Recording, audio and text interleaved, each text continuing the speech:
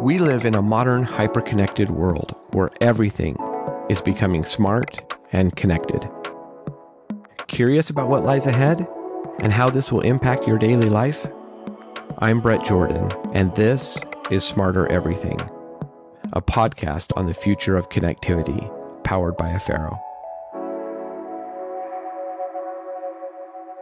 The need for cybersecurity expertise and talent is growing at a rate beyond our ability to keep up. While some organizations, banks, enterprises, and parts of government have been able to invest significantly in their various cybersecurity programs and departments, there are some that are struggling to even cover the basics or even hire a single dedicated security individual. For state, local, tribal, and territorial organizations of the United States, this is where the Center for Internet Security, or CIS, can help out. While CIS does many things and they help many organizations, they are probably most famous for their prescriptive guidance of critical controls and other day-to-day recommendations for cybersecurity. But they actually do so much more.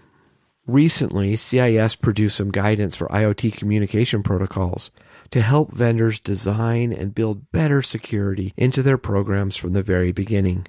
This effort is often referred to as shift left, meaning shift the burden of security to the vendors because end organizations simply cannot hire enough talent, and adding more bolt-on security after the fact is really not helping at all.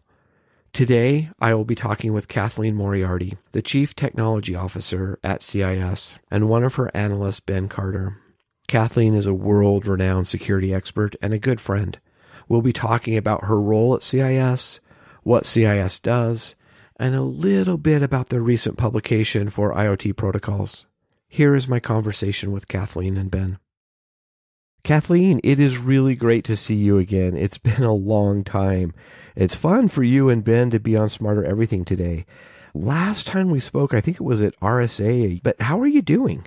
I'm good, thanks. It's a pleasure to see you as well, Brett. We always have a great conversation, and so I'm really looking forward to being on the show today and chatting with you and catching up a bit. Yeah. And Ben, do you want to take a minute and introduce yourself? Sure. I'm Ben Carter. I'm the IoT specialist in the office of the CTO at the Center for Internet Security. Great. And then Kathleen, do you want to introduce yourself? Sure. I'm the Chief Technology Officer at the Center for Internet Security. As Brett mentioned, we go way back. So I had a stint as the IETF Internet Engineering Task Force Security Area Director for 4 years, so 2 terms. Worked at Dell and have been a former CISO 3 times. So I've been around for a while and really enjoy this work. Well, that is fantastic. I know we spent a lot of time together in the IETF and a lot of interesting conversations, and maybe we can come back to that a little bit later. What is CIS? Sure. Center for Internet Security is a nonprofit, and we have 2 main areas: the security best practices, and many people might be familiar with those. The CIS benchmarks and the CIS controls are some of the main products out of that organization, really aimed towards very prescriptive guidance that practitioners can follow, and sometimes even buy products already meeting that prescriptive guidance. It's formed by expert consensus, which is nice and provides assurance that you're beginning with a good product. And if you download it for your organization to implement, it's free. The other part of our organization is our Operational Security Services, and that team runs the Multi-State Information Sharing and Analysis Center and the Election Infrastructure Information Sharing and Analysis Center. That means we support the state, local, tribal, and territorial organizations of the United States, helping them with security services where we're actually running some of them or running them through partners. And a number of those are free or at a steep discount to make it possible for them to run their organizations and be secure. They also help in the case of any type of incident that might occur and can aid with their first response and guiding these organizations who often don't have enough resources through those very difficult times. What brought you to CIS? About 3 years ago, that was 2020, And I had finished up as an IETF area director about 2 years before that. And when I stepped down, I realized, wait a minute, I observed so much reading the 400 pages every other week for 4 years on all the standards published across the internet. A few things came to mind. I've balanced myself back out, no longer just security, because that provided a nice, strong, balanced base. And there was also some observations because I began in 2014, a year after the Snowden revelations. And there was a really big change in the IETF for strong encryption and a push for it to be ubiquitous. And I had done some work and study in that area with RFC 8404 with Al Morton. And we learned quite a bit from all the operators in terms of how they might be impacted. It wasn't meant to solve any problems, but really observe what's going to be the impact so that we can figure out how we address that impact and how we can take advantage of this change in time and allow people to read what the problem sets were so that other people can gain ideas and insights into how they might fix problems. I thought about it and then I wrote a book. How do we transform information security? And that's what the title is, Transforming Information Security, with some insights that so much is about to change, and we are in the middle of that change now. I know, Brett, I see you posting things frequently that acknowledge we're moving towards a reduction in middle boxes, and we need to prepare for what that means. But as we make these pretty dramatic changes, we have an opportunity to alter the architectural patterns for management so that we are not putting a burden on the staff anymore of the distributed organizations. More can be done by the center organization so that we don't have the current 700,000 person deficit in the United States. And that doesn't include the organizations who have no resources to hire. Yeah, that's really fantastic. And I think it's something you and I've talked about a lot over the years, but this transformative nature that we're going to, middle boxes are going to become pretty much irrelevant here pretty quickly, especially with TLS 1.3, with DOE, with encrypted client hello. It's going to be really hard for people to look at solving the problem the way they've been doing it. But I'd like to come back to something you were saying, two things. One of the things I've really appreciated from CIS, or the Center for Internet Security, is this very strong prescriptive guidance that you give. I think too often in security, we are very high level, or we do things at the 90,000 foot level and say, okay, well, you should have these basic structures in, or this framework, but it doesn't really help organizations get off the ground and help them actually do something. And so until they get far enough along, that higher level content really just doesn't mean anything to them. And so I really love what you guys do there, and I think it's a huge value to the industry. And then you also talked about the MSISAC, and I've talked a little bit about this before on this podcast about the FSISAC, the Financial Services Information Sharing and Analysis Center. But an ISAC, I could explain it from a threat intelligence side because I've worked in that for so long, but maybe you want to take a second, just explain from your side what an ISAC is, and then we can maybe get into your book. The federal government, I believe under DHS, established about 20 information sharing and analysis centers decades ago. And each one of them is a little bit different. The idea is that you have a community that's similar and they have similar problems. And so there are exchanges or services that might benefit that community by pooling resources. The MSISAC is the largest ISAC. And it is federally funded because it's for the state, local, tribal, and territorial organizations. And as such, we have a large team that offers support. We do things like provide information sharing data to the organizations where our team actively pulls together over 200 sources of data for threat intelligence, integrates it, normalizes it, and then provides that in feeds to customers. But that really doesn't go far enough. Most organizations do not have the capacity to integrate those feeds of data into their infrastructure themselves. What's really valuable is that the team then puts it into the services we offer and manage for these entities. And that's where we see the real impact. Yeah, and for people that are listening, the threat intelligence piece, maybe if I can boil it down or distill it down to the breadcrumbs that Hansel and Gretel would leave along the path. You think about if a threat actor is attacking a system, they're coming from an IP address, or they're using a specific piece of malware. That malware may have a hash, it may have certain properties or certain pieces of behaviors that it will run when it infects the machine. And so what the ISACs do is they gather that information, they put it into a structured way, they normalize it, and then they share that out so other people don't have to wait until they've been compromised to see that information. They can start blocking those attacks before they hit them. And so that's one of the real cool things about ISACs. And there's also an ISAO, but it basically is sharing this threat intelligence. And so at the simplest layer, you can think about it as the IP addresses that threat actors are using for their infrastructure. Now, we often want to go above that and get into what we call the TTPs, or the techniques, tactics, and procedures. MITRE has done some work on this with their attack framework. And then there's the indicators of behavior that are coming out of Johns Hopkins APL.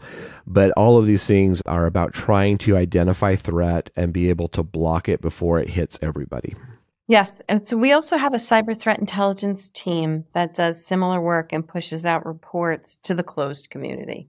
Yeah. The work that the Center for Internet Security is doing is just really valuable for so much of the infrastructure that we rely on as citizens day to day. So, Ben, what have you been doing at CIS? So, as the IoT specialist, I was initially brought in as an intern to kind of get the ball rolling with our embedded security IoT guidance. It's a IoT guidance that is structured to really help vendors build in security during their design and research phase. So when those devices, whether it be just your smart thermostats and some of those devices that we use pretty regularly in our everyday lives, all the way from those to something as small as a little sensor, we really tried to build it out in a way for those vendors to really understand the different options in terms of security that they have. We looked at the most commonly used protocols for IoT devices, broke them out by their stacks. It certainly gets pretty technical, but we really wanted to allow a vendor to understand all of the various options that they have so that security can be built onto that device rather than it being pushed out and not necessarily secure during the manufacturing process. I think that's important because, the protocol or the way these devices talk is really important to get right. And there's lots of different options out there. And there's been a lot of protocols created over the years, especially for the hyper-connected, smart and connected IoT space. Not all of them are as good as others, and they have very specific use cases. What was your motivations, for publishing? Because once again, this is a pretty prescriptive guidance. What was driving this? How do we put more in the hands of the vendor? How do we shift left more and enable the vendor to provide security, ideally by design and by default, but also that it can be managed securely over time? And so by providing this prescriptive guidance, if we enable them, then ultimately the end user will have less to do, less to manage. And we've effectively shifted left. And ideally, we've also cut down the demand of resources that would be distributed globally, right? So if you don't need some portion of an FTE for a new function, that's a win, especially when you multiply it by millions of organizations. Well, and the fact that so many organizations try to reinvent the wheel every time they deploy their infrastructure versus having a set of prescriptive guidance of saying, okay, this is what you should do. Right. And some of the leaders at CIS, and I mean board of directors and CEO, said, hey, what could we do in the IoT space? What would be meaningful to industry? And this was before there was a call in an executive order for the labeling for NIST. And they said, take a look at the Singapore labeling. So we did. We don't want to get into labeling, but there seems to be a gap in making decisions on how to deploy security. So before you could label, shouldn't we take this step first and provide this consolidated research so that you could compare protocol stacks and could make a good decision from the beginning, as opposed to saying, hey, we have a developer who's good at MQTT. Let's do that. But now they can compare, what does that full stack look like? What does it look like on the wire? What are the resource constraints if we compare it to something like CoAP, and then we add security on top, and then we can make better decisions. Yeah, getting the security right, especially on the privacy side, is really hard. And even on constrained devices, it's really hard to do and really hard to get right. So Ben, back to a question for you. How did you get started in IoT? Like, where did this come from? It's certainly not a normal route to get into technology. I'll take you back a bit. I started my professional career actually in client-facing sales, selling office supplies up in Manhattan. Nothing to do with technology and certainly nothing to do with cyber. So decided to make a change, and I ended up actually in Georgetown's Applied Intelligence Master's program.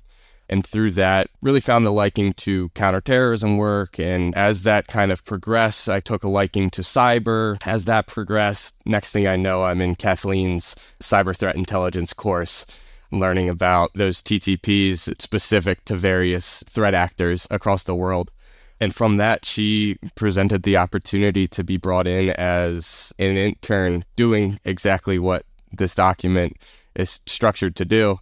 And we kind of hit the ground running from that phase as an intern. And then that progressed into now a full-time position, which I'm in my second year, I believe, full-time with CIS. And yeah, it was not a normal route to get into IoT, but I'm very thankful for it. Well, you're really lucky to work with Kathleen. She's very, very smart and knows a lot about this space. So you're going to learn a lot. Thank you. And he will do more cyber threat intelligence work. That will not be lost. And the threat intelligence piece is really important, and there's a lot of uses for it, especially as we start to do this at scale and we start to operationalize and do some automation around this. So one more question for you, Ben. So now that you've been in the space, you're working with Kathleen, you're doing this stuff at CIS, spending a lot of time and energy on the IoT space, what are some of the biggest challenges and risks that you see for this smart and connected infrastructure? A concern I have, and frankly is part of the reason why we had this document published, was how constrained these devices actually are. Compare a cell phone or an iPhone, a smartphone, to a smart light bulb. The constraints put on that light bulb are tenfold to what they are for that smartphone.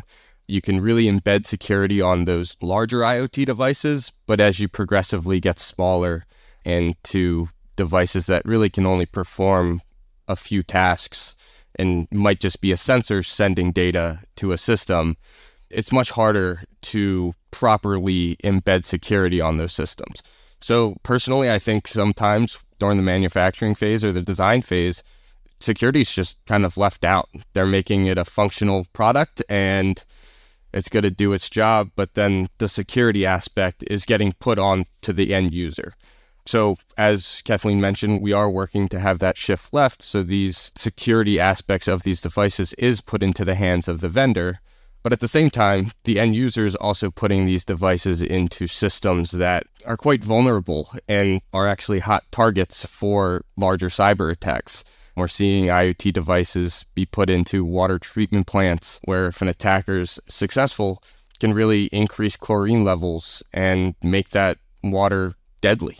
We're now seeing these systems that weren't typically connected wirelessly or connected via the internet or Wi-Fi be connected, and that's raising a concern for risks and also supply chain attacks where if one system is breached, it's going to have a ripple effect and cause much more destruction than just the leak of some data.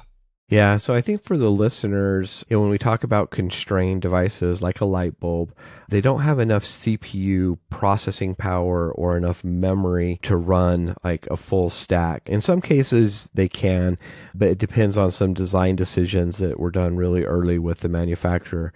But then when you get down to sensors like a window sensor or a door sensor or even like a temperature sensor or something like that, they often run on a battery.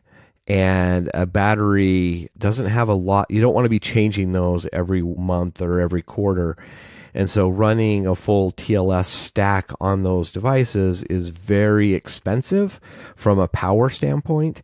And so you tend to need to figure out ways to optimize for the end user, the consumer, so they're not having to go around their house and put a new coin battery in all of their sensors every 3 months. You want these to last for a year or 2 years. And so you have to make some design decisions. And so building the security is challenging. And I think, Kathleen, you and I have seen over the years that so many vendors try to bolt security on and as an afterthought. And even the White House's new frameworks, are coming out and saying, well, this doesn't work. And I'm like, well, Kathleen and I have been talking about this for probably 10 years. Like, this doesn't work. This 1990s model of security doesn't work. So, Kathleen, how do you see these devices moving into the enterprise or critical infrastructure, and what risks and problems do you see?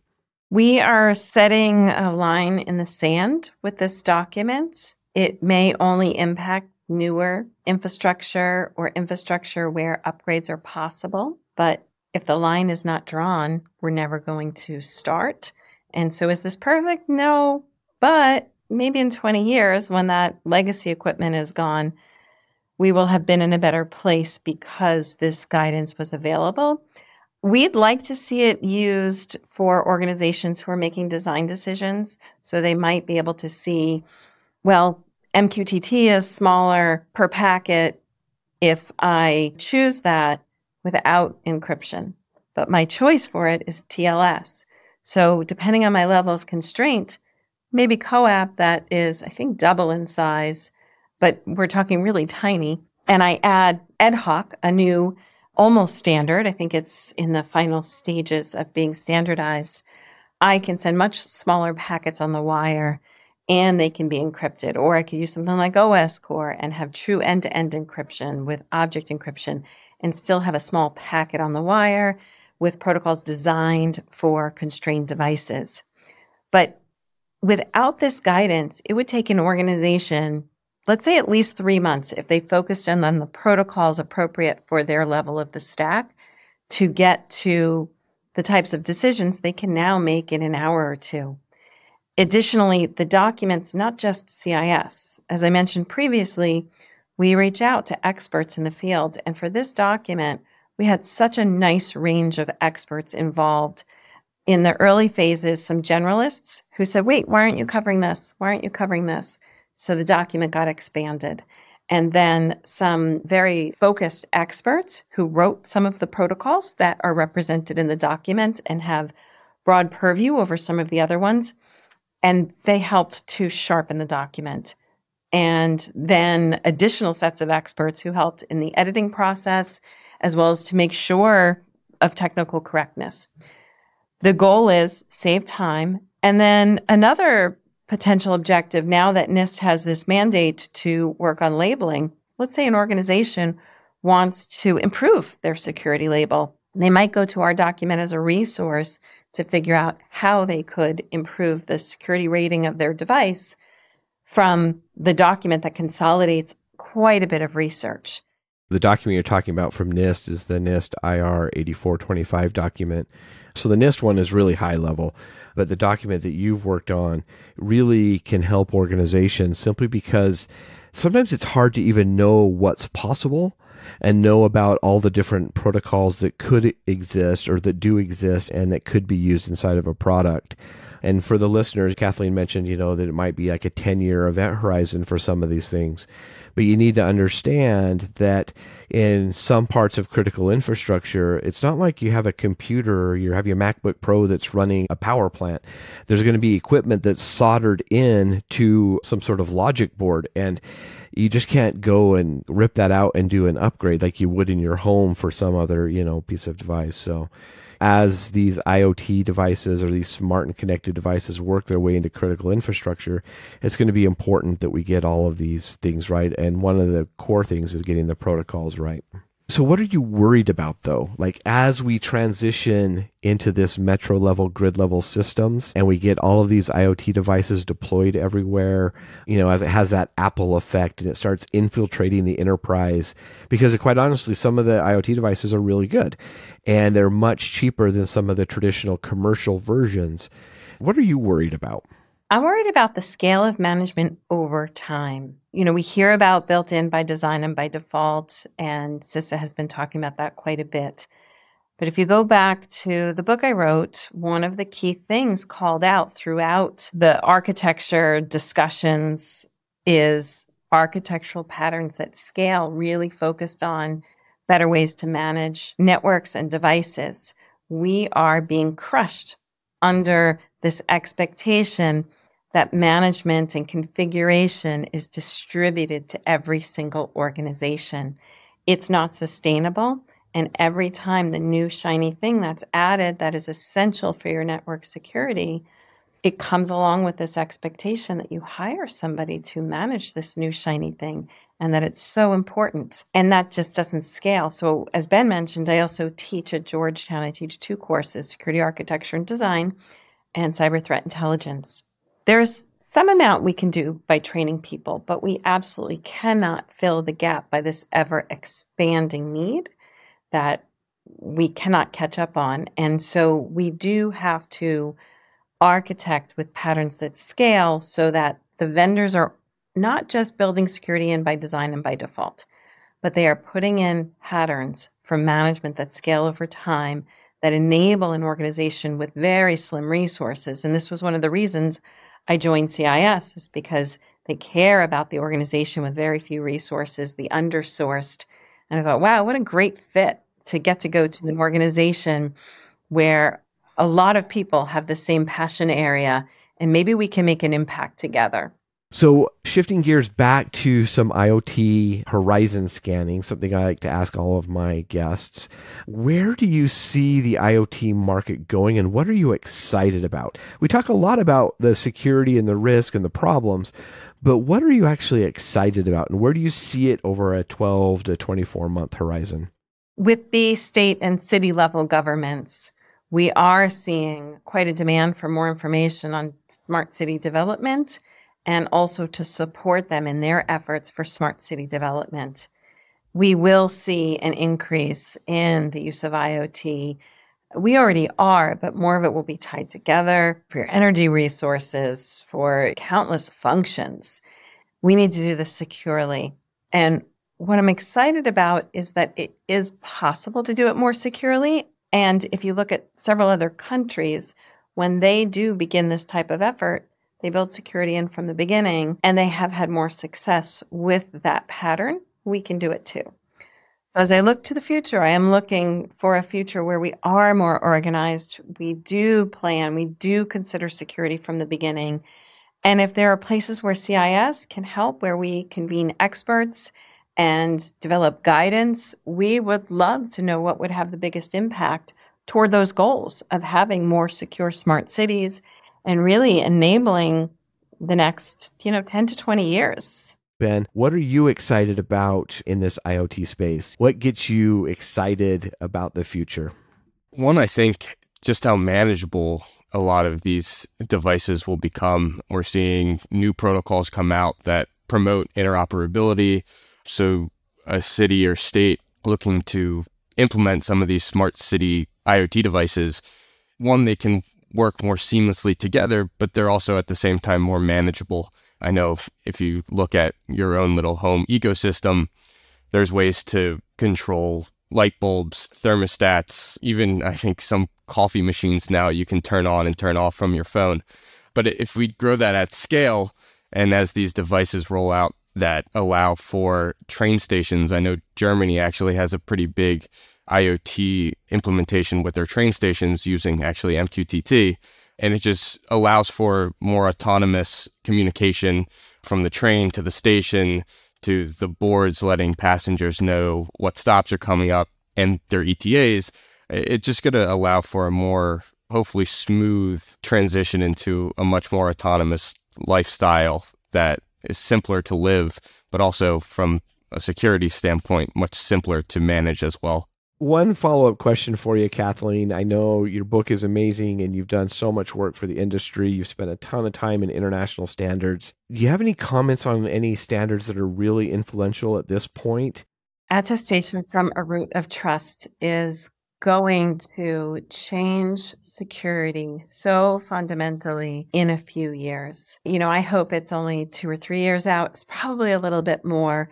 We are seeing some areas where it's had great impact. So I'll describe one of them so that people understand how they're using this and they don't even know they're using it. Every time you boot a system, whether that be a server, storage system, or a laptop, your system is doing checks to make sure the firmware is as expected, the BIOS is as expected, and even that the components on the board match what is expected, no more, no less. If there is a discrepancy in a measurement or configuration setting or one of those expectations, a process is reset until it's met or your system is locked. You know this is working if in Windows 10 and up that BitLocker prompts you and you can type in your password and it unlocks your system. On a Mac, you know it's working if you could use your fingerprint reader. And most people aren't aware that this process happens. Why do I love it so much? Why does it make me excited? Because I worked at Dell previously in EMC and RSA through all the mergers for 13 years. And I worked directly with each of the teams there who made this work on all of the Dell systems. The power of scale that it has is tremendous, right? You have 5 engineers or so on each of those teams who are part of making that work. And then millions of systems use that. And we don't need every administrator to understand what's working. So that's what has me excited. It's going to take a few years. If you dig into the standards, it's a lot of work and you need some foundational security aspects to understand it. But it's important to understand things like how does PKI work? And then I'd even say it's important to understand things like the SCAP model and all of the inner workings of those protocols, because it's not that simple to assess the posture of a system. There are a lot of moving pieces and protocols that have to work together so that you can get a cohesive picture of a system. And SCAP is falling away, but the importance of it, and I still teach it in my course, is that it shows you the model of how you put together what is the hardware, what is the software, what are the vulnerabilities, what should the configuration look like, and then how do I pull the configuration to compare it against the expected values. And yes, it'll be the vendors that do most of the implementations for attestation. But my hope is this has a tremendous impact towards reducing the number of engineers needed. So, Kathleen, I wanted to come back to another thing that we had talked about a few minutes ago in our conversation. Could you tell us a little bit more about your book and what its goals are and objectives and kind of why you wrote it in the first place? Great question, Brett. The book provides a pretty comprehensive overview of security architecture, and it is written at a high level so that a manager, somebody in an executive role would be able to read it and at least get through the critical points of what a board member should understand. And it provides links and resources so that a practitioner who needs to go deeper can also go deeper. It seemed to be a pretty big gap, both the objective of the book to show what trends are happening in industry and how we could respond to really change and reshape where we are today to have security built in by design, by default, but managed securely over time with this pivotal change we're undergoing with encryption everywhere, right? So, yeah. And I think that's really important because it's got to be really hard for new people coming into this space or into this sphere to learn and understand all the pieces. I know when I started back in the early 1990s doing security and running very large networks, it was a lot simpler. Firewalls didn't exist back then. We would configure all of the security as ACLs or on our BGP router as an ingress egress point to the network, and SendMail or Postfix, like you would do all of the configurations and all of your spam filtering you did by hand. That's not simpler though. If you think about it, we just had our hands into everything, and we also had access to the full stack. I know in my first position out of undergrad, I was able to do network security, networking, right? I understood multiple routing protocols, made configuration changes on at least 10 different types of routers to the point where the CLI, the command line interface, it didn't matter. I understood what was happening. We understood how the protocols worked. Now, today, people are siloed, so they get a very narrow view, and they often don't get that low-level perspective of how things are working. And they're not told, go read the RFC. I would go read the RFC, in full disclosure, in the early days, on an elliptical because I found them so boring, which is very funny today after having been an IETF area director where I could read them really quickly. And we all start from someplace, and it's possible to start from that place where you need this introductory material to then get deeper. And that was one point of the book. Can I give you the introductory materials so that you can then go that step deeper and understand why you need to know how the inner workings of a protocol work? And then for the executive level, what should I be hearing from my teams to know that we're on a good track, or where should I be pointing them? So this was meant as high-level guidance to really reset architecture, provide a baseline, but also an insight into how can we together make it better. And while I said I have architectural patterns that scale in it, they're not meant to be perfect in the book. And you don't want perfect, because I would love for a slew of engineers to read this and say, oh, I could do it better than that, and then come up with even better architectural patterns that scale. I encourage everybody to read your book. So it's called Transforming Information Security by Kathleen Moriarty. And Kathleen is a good friend, and she's been an area director in the IETF for a really long time. She really knows her stuff. So thank you again, Kathleen, for being on the show today. And thanks, Ben, for coming to the show. Thank you, Brett. It's our pleasure. Absolutely. Thank you, Brett. This was a great time. Thank you so much for joining us today for this episode of Smarter Everything. We really love feedback, so please consider taking a moment to send us a comment or a rating on Apple Podcasts. And if you have time and you like this episode, please consider subscribing. We'll see you next time for Smarter Everything.